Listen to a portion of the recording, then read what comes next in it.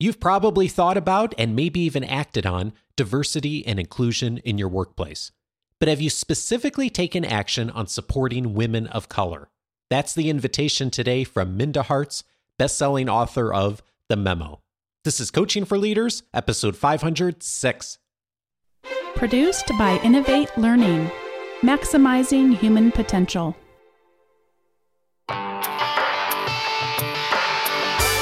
Greetings to you from Orange County, California. This is Coaching for Leaders, and I'm your host, Dave Stachowiak. Leaders aren't born, they're made. And this weekly show helps you discover leadership wisdom through insightful conversations. So many of us have a heart and a desire to see our organizations be places where they really embrace diversity, support inclusion, and do so many of the other good things that we talk about a lot. And even though we talk a lot about it, we don't always take the action that we want to take. Today, I'm so glad to welcome an expert who's going to help us challenge to take the next step on our actions to build an organization and a workforce that is helping us to all include everybody. I'm glad to welcome to the show today, Minda Harts. Minda is the founder and CEO of The Memo and an advocate for women of color in the workplace. She is a sought-after speaker and thought leader, frequently speaking on the topics of advancing women of color, leadership, diversity, and entrepreneurship. In 2018, Minda was named as one of the 25 emerging innovators by American Express. Minda has been a featured speaker at TEDx Harlem, Nike, Levi's, Twitch, Bloomberg, Google, LinkedIn, South by Southwest, and many other places. She is an adjunct professor of public service at NYU's Robert F. Wagner Graduate School of Public Service. She also hosts Secure the Seat, a weekly career podcast for women of color, and she's the author of the best-selling book, The Memo, What Women of Color Need to Know to Secure a Seat at the Table. Minda, I'm so glad to welcome you to the show. Thanks, Dave. I'm so excited for our conversation today. Oh, me too. When you talk about your work, and specifically when you talk about the book, The Memo, you've described this book as a love letter to women of color. I'm curious, what prompted you to write this book? That's a great question. And I really have to take us back in time a little bit to answer that properly. And I spent 15 years of my career in corporate America, and I was often the only woman of color, the only Black woman in a professional role. And you start to shrink in certain ways because you realize that you're not necessarily able to bring your authentic self to work in every case. And I started to settle into some of the biases, microaggressions and things of the sort, because I didn't think that I was able to speak on those things because I might be met with, oh, you're taking what I'm saying wrong, or you're the angry Black woman, or any of those things. So for so long, Dave, I just didn't think that this was going to be any different for me in the workplace. I just felt like, okay, this must just be what the workplace is going to be like, treating some women of color, invisible, or as though we can't bring our race to the workplace. And it was around the Trayvon Martin time period where I was living in Los Angeles at the time, and the company I was working for, they're on Wilshire Boulevard, which is a popular street in Los Angeles. And there was a march taking place. And I went down to check it out. And I thought to myself, what is my advocacy going to be? What is my legacy going to be in order to make things better for people who look like me? And I started to really wrestle with my place in this world, not just helping maintain status quo inside the workplace, but actually disrupting it so that the workplace works for everybody, including women of color. And so in 2015, I started my company, The Memo LLC, which is a career company that helps women of color prepare for their seat at the table. And through, more of that advocacy, then I later had the opportunity to start a podcast and then write one of the first books about the experiences of women of color in the workplace. I just wanted us to be able to be seen, but most importantly, I wanted those who work with us, our colleagues, our managers, those who report into us, to have a better understanding of how they can engage with us once they understand some of the unique challenges that only we face. Regular listeners of the show know that I generally don't talk much about current events or politics or anything else that's going on in the world, because so much of what we talk about on the show is timeless. And yet, I don't think we can have a real conversation about supporting women of color without talking about 2020, the year. It has been a crazy year for so many, and especially for women of color. We've had this polarizing election here in the United States. We've, of course, had the police violence, most notably George Floyd and Breonna Taylor, but so many others. COVID, of course. How has 2020 affected how women of color show up in the workplace?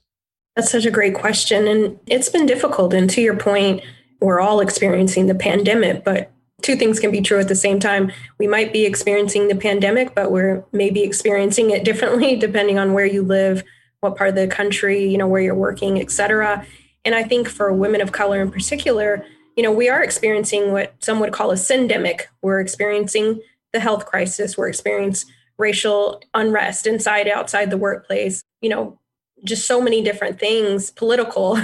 There's so many things that we're grappling with. But I think in terms of being a woman of color in the workplace, and then also dealing with such a heavily, as you said, polarized time in our country, especially when it comes to some of the current events like Breonna Taylor and George Floyd, those things really hit differently for women of color because you're trying to grieve certain things that are happening within your community, and then also try to show up inside of the workplace where now we're having conversations about race that we weren't having before.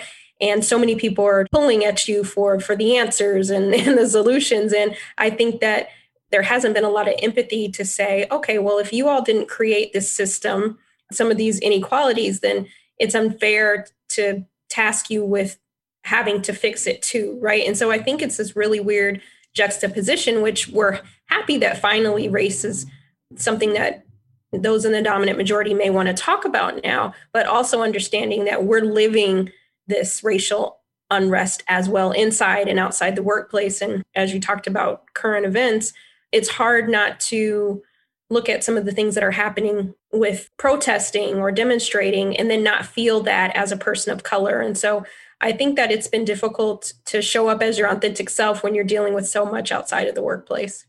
I appreciate you sharing that and following you on Twitter and other women of color over the last year more and more. One thing that's really struck me as a white man that I've missed is how personal and raw the news has been.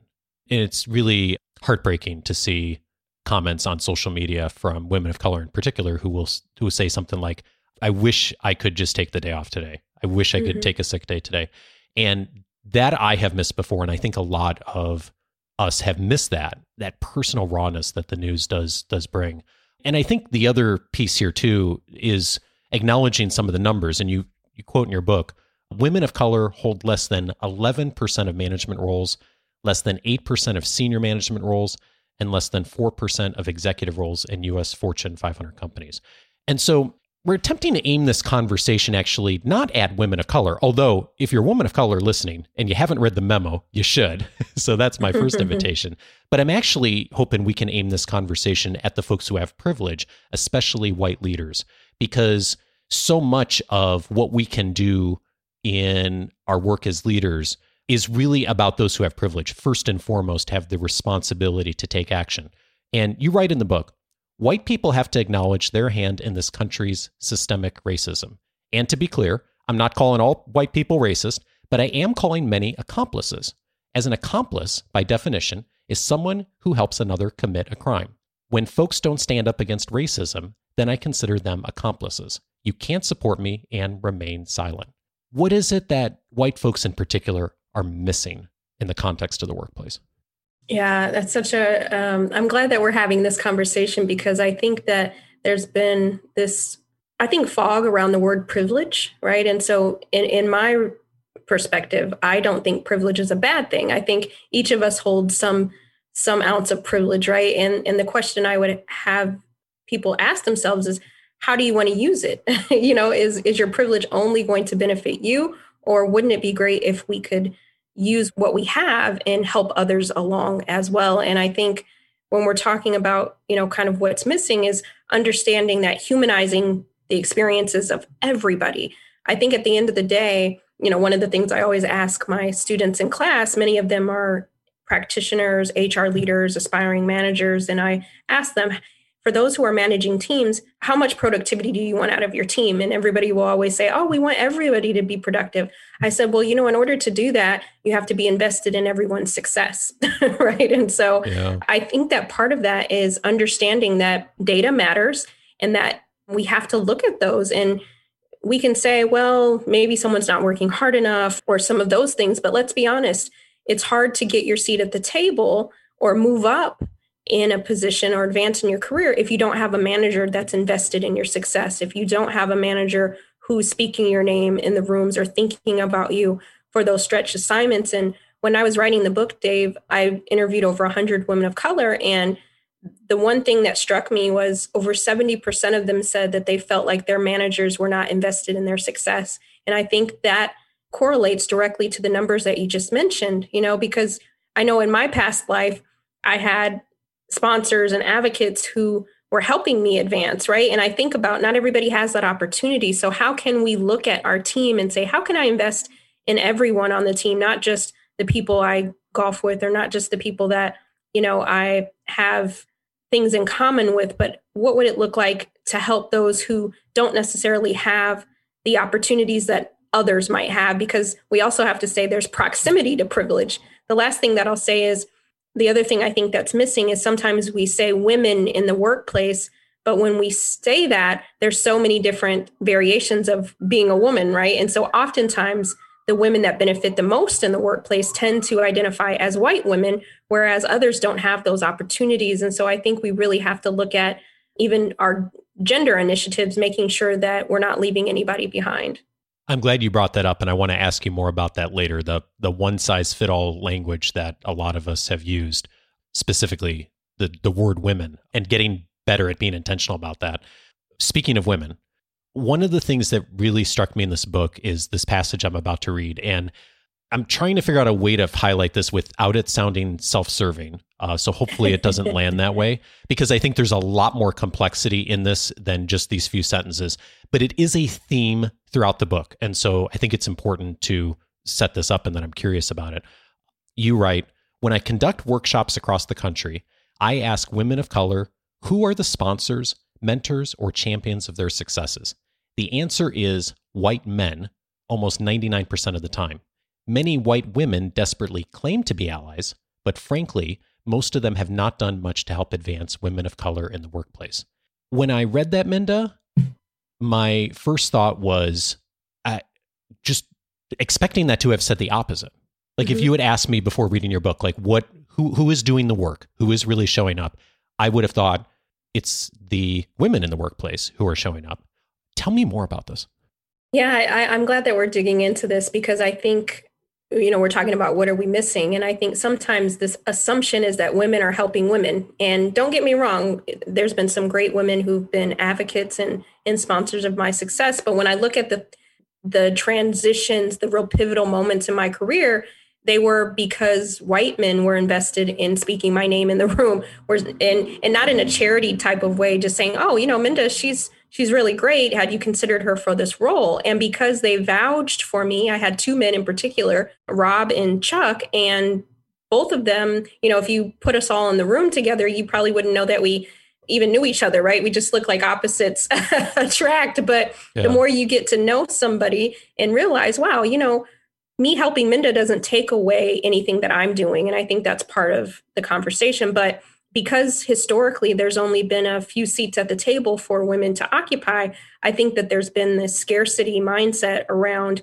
well, if I get my seat, then, I don't want to. And not saying that white women are doing this, but I think that oftentimes, I think when we think about just women and some of the systems of oppression that have been inside the workplace or the, patriarchy, that we don't think about, oh, how can I help another woman once I have my seat? And so again, when I did the research around my book, it was an overwhelming majority of women of color said it was white men who offered them that opportunity. And I'll even say, regardless of the political side that you sit on, even on the main stage, you saw that with Joe Biden, right? And Kamala Harris. I mean, he could have chose anyone that he wanted, and he wanted to break the glass ceiling. He was intentional about that. And I think that we can mirror that type of intentionality in every sector of business.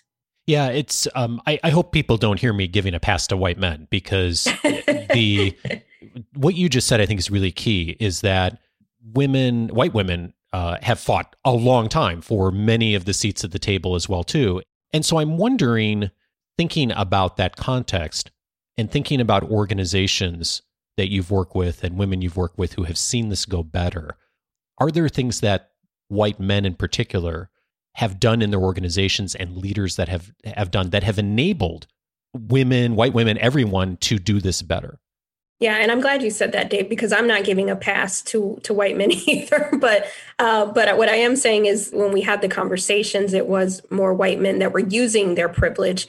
And I think that even as women, sometimes we don't think that we have it, right? But realizing that some of us do have more opportunity in the workplace than others. So for us who are at the table, how are we using our privilege? How are we bringing others along with us, which I think is important. But what I have seen just in my experience and with companies that I consult with is understanding, having these conversations, right? Because I think that oftentimes we don't think about the people we aren't helping, but we're like, oh yeah, I help a lot of women. Like in particular, I had before COVID-19, I was having a lunch with a friend and CEO of a company in New York City. And we were talking about, he was really excited about all the women that had joined the team in the last year. And I said, that's great, so-and-so. And I said, but let me ask you, and I'm not trying to rain on your parade. I said, but out of all the women that you hired, were any of them women of color?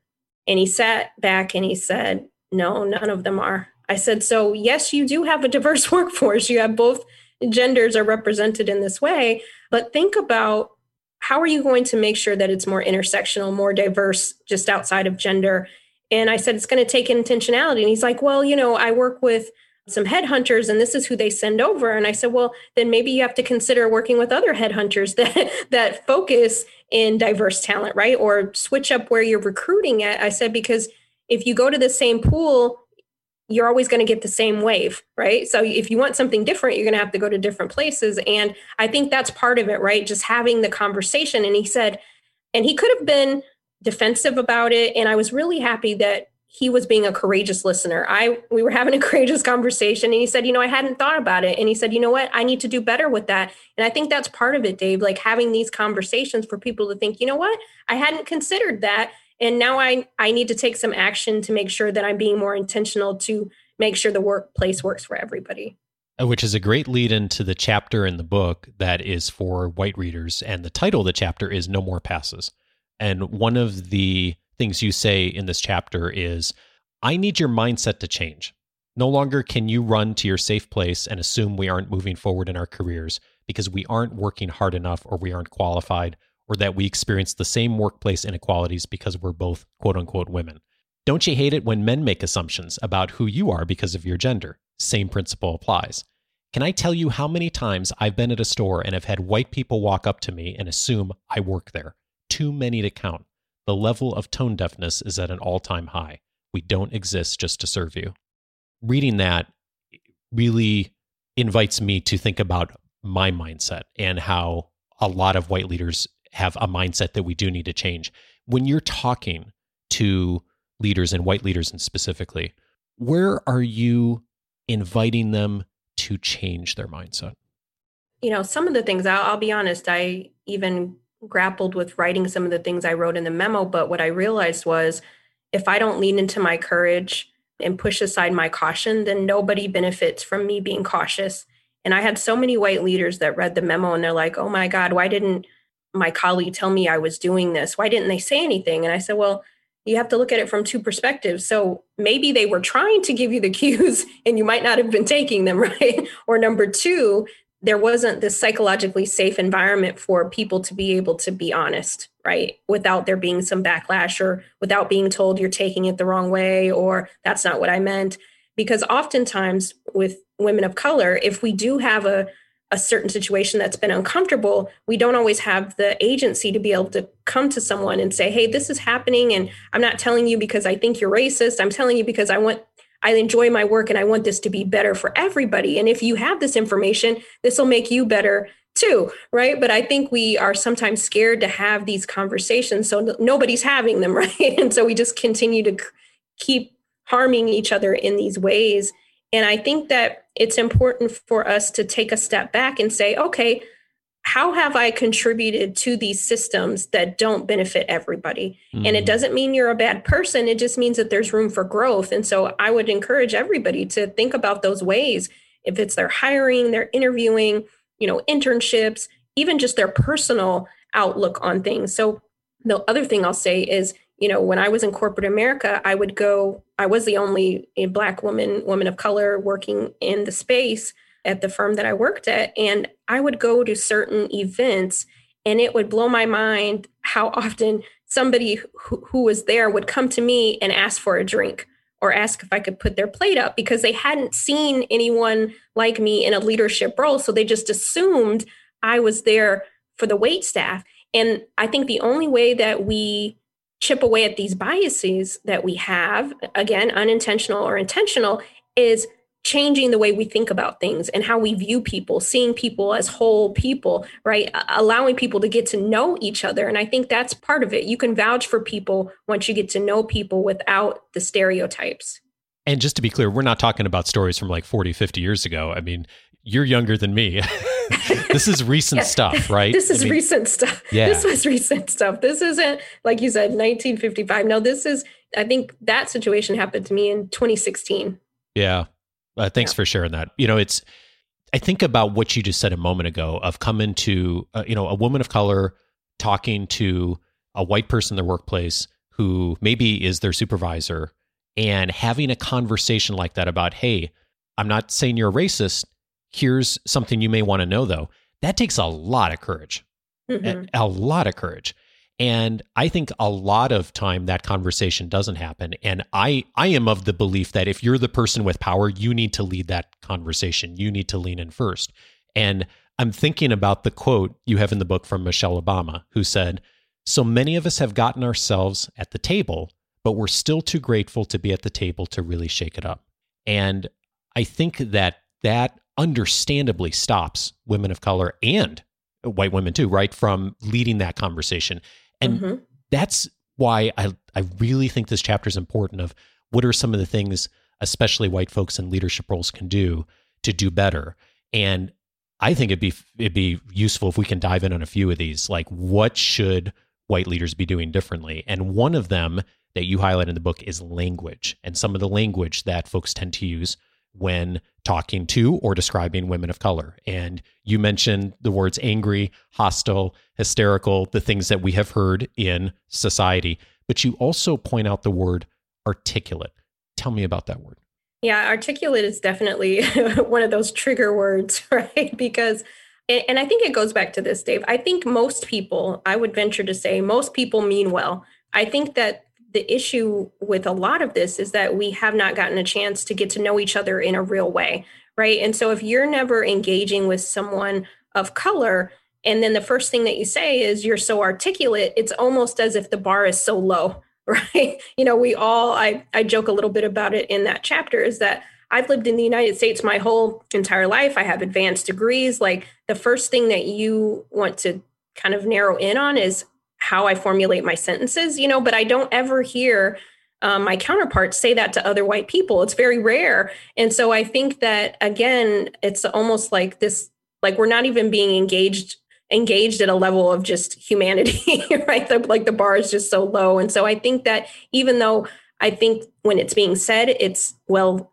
intentioned, but we can't change a system. We can't shake up the table with good intentions. We're only perpetuating bad habits. There's a subheading in the book that says, let's talk about hair. And so you say workplace politics just seem to revolve around hair.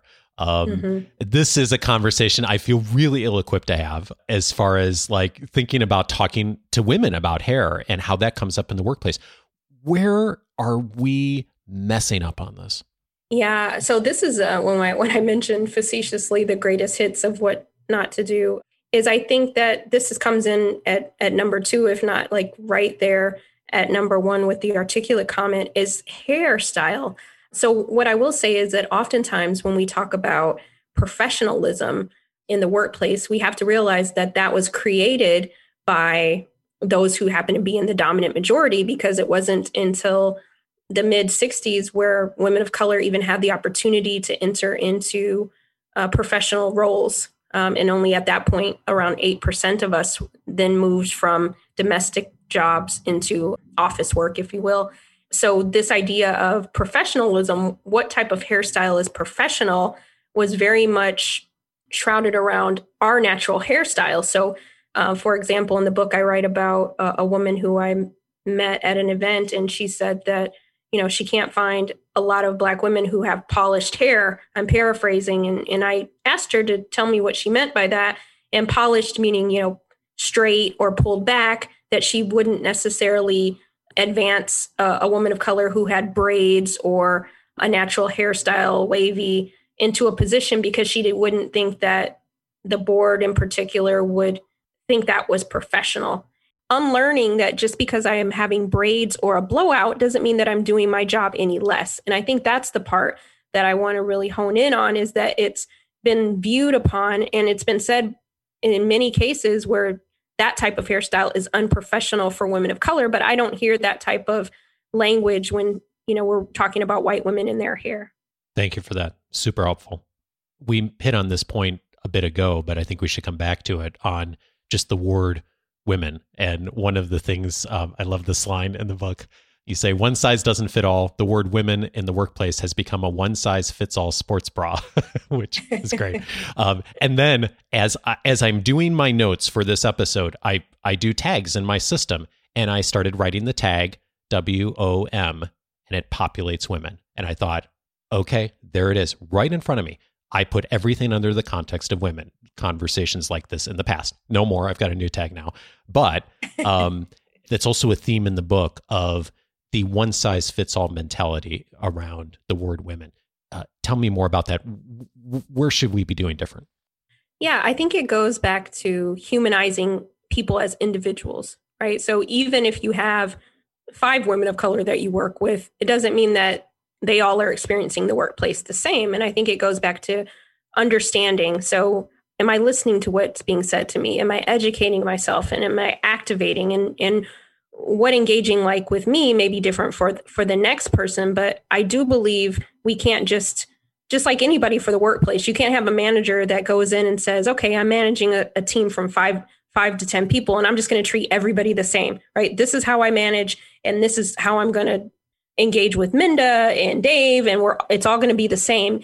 Eventually, you'll find that to get the most out of me, I need a certain type of style when we communicate, or, it's going to take a little bit different conversation style to get the most out of me. Whereas maybe Dave might be more direct. And so the manager knows that I don't have to maybe coddle Dave. He just likes it direct, other things like that. And I think it's the same approach in the workplace.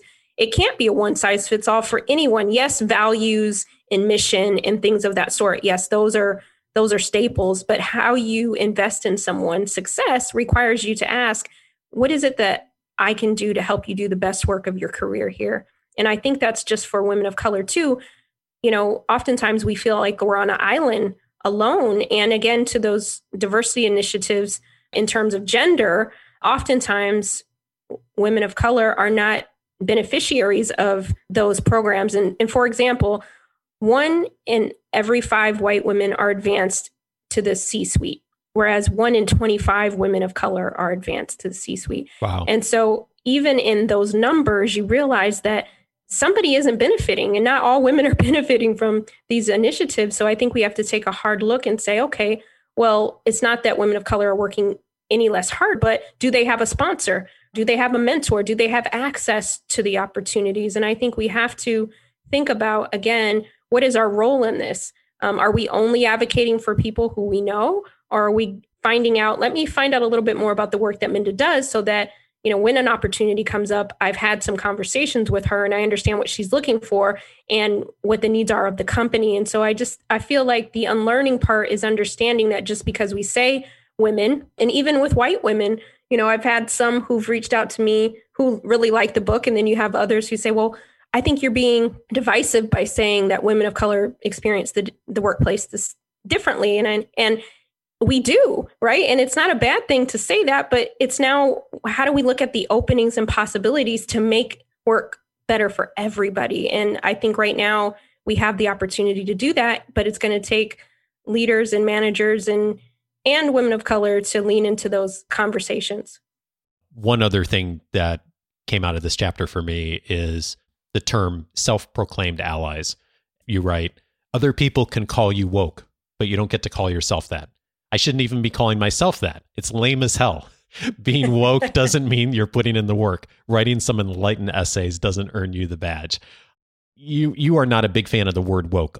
Tell me more about that.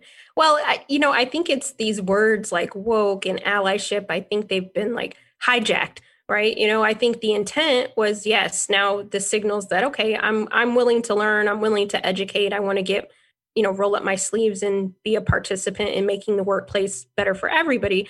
But the reality is, just because we call ourselves woke or we call ourselves an ally doesn't mean we're actually doing anything. And I think back to like childhood, some of the listeners, they may have been in like 4-H or Cub Scouts or Girl Scouts or Brownies. And in order to get the badge, you had to do the thing, right? There had to be some type of act. And I think that allyship has to be moved into action. So when is the last time that you actually activated your allyship? I think that's the better question, because it's not enough to say that you are an ally. So for example, recently, McKinsey and Lean In, they came out with a study in the last couple months, and they asked over 7,000 white women, how many of you consider yourselves an ally to women of color in the workplace? And over 80% said that they consider themselves an ally, which is awesome, right? So many. But then they asked the population of women of color, how many of you have experienced white women being allies to you in the workplace? And less than 20% said they felt like white women were allies to them. So I do believe there is, again, a disconnect in between how we see ourselves and what we're actually doing. And I think that there's so much opportunity in that number for us to activate our allyship. So now that you've identified that you want to be one, what does it look like to activate it? And you can look at the workplace, look at your level of influence. What are those ways in which you can be an active ally? And I mentioned that I had 2 gentlemen who happened to be white men who invested in my success. They were success partners. They helped me with opportunities for advancement, promotion, salary increases. They were really invested in my success, and yet they still were able to continue to build their career. Didn't take anything away from what they were doing by lending their privilege, lending their voice in the rooms that I wasn't in. And so for those who are at the table, how can you help add more seats and make it more diverse? Because what we do know is when people feel invested in, productivity is better, and that's better for business. Our listeners know I'm a big believer in movement and taking small steps, first steps forward. And I know there's a bunch of folks listening who consider themselves allies, who consider themselves quote unquote woke, but haven't yet taken the action they intend to take. When you see people start to create some movement on this, particularly white folks, and they do take a step, what is it that either they do or what is it that they begin to start that actually moves the needle a bit? Yeah, I think I think for some, they are like, oh, I didn't realize that I wasn't really doing anything, right? I thought saying that I was an ally was enough.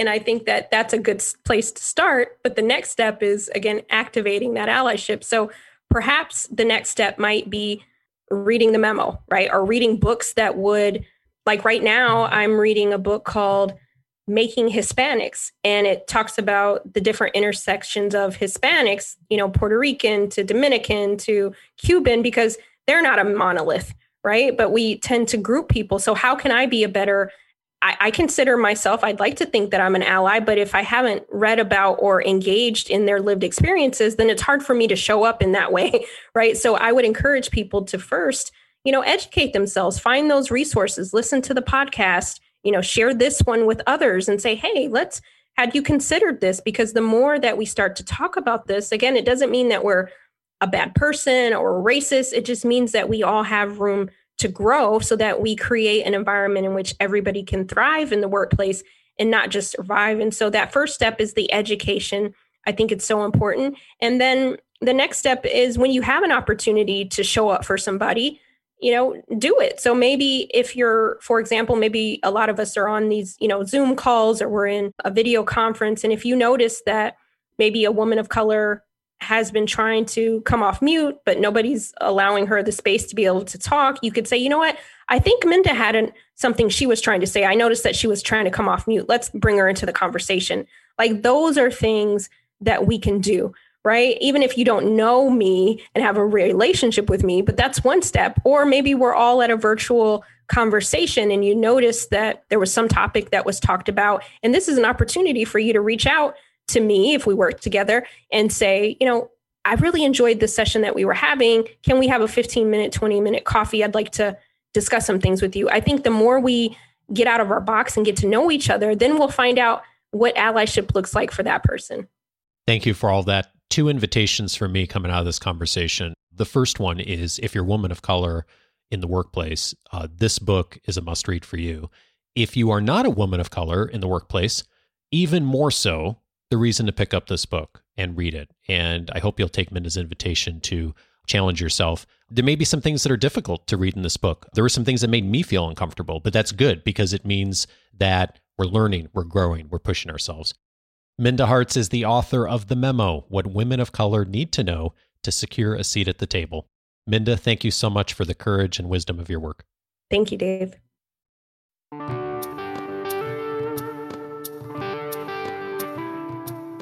One key thing that leaders and organizations can do to better support women of color in the workplace is to ensure that their voices show up on diversity panels and as speakers. And if you're ready to take that step, a great place to start would be mindaharts.com and talk to Minda about her bringing this message to your organization. Thank you so much, Minda, for sharing your work with us.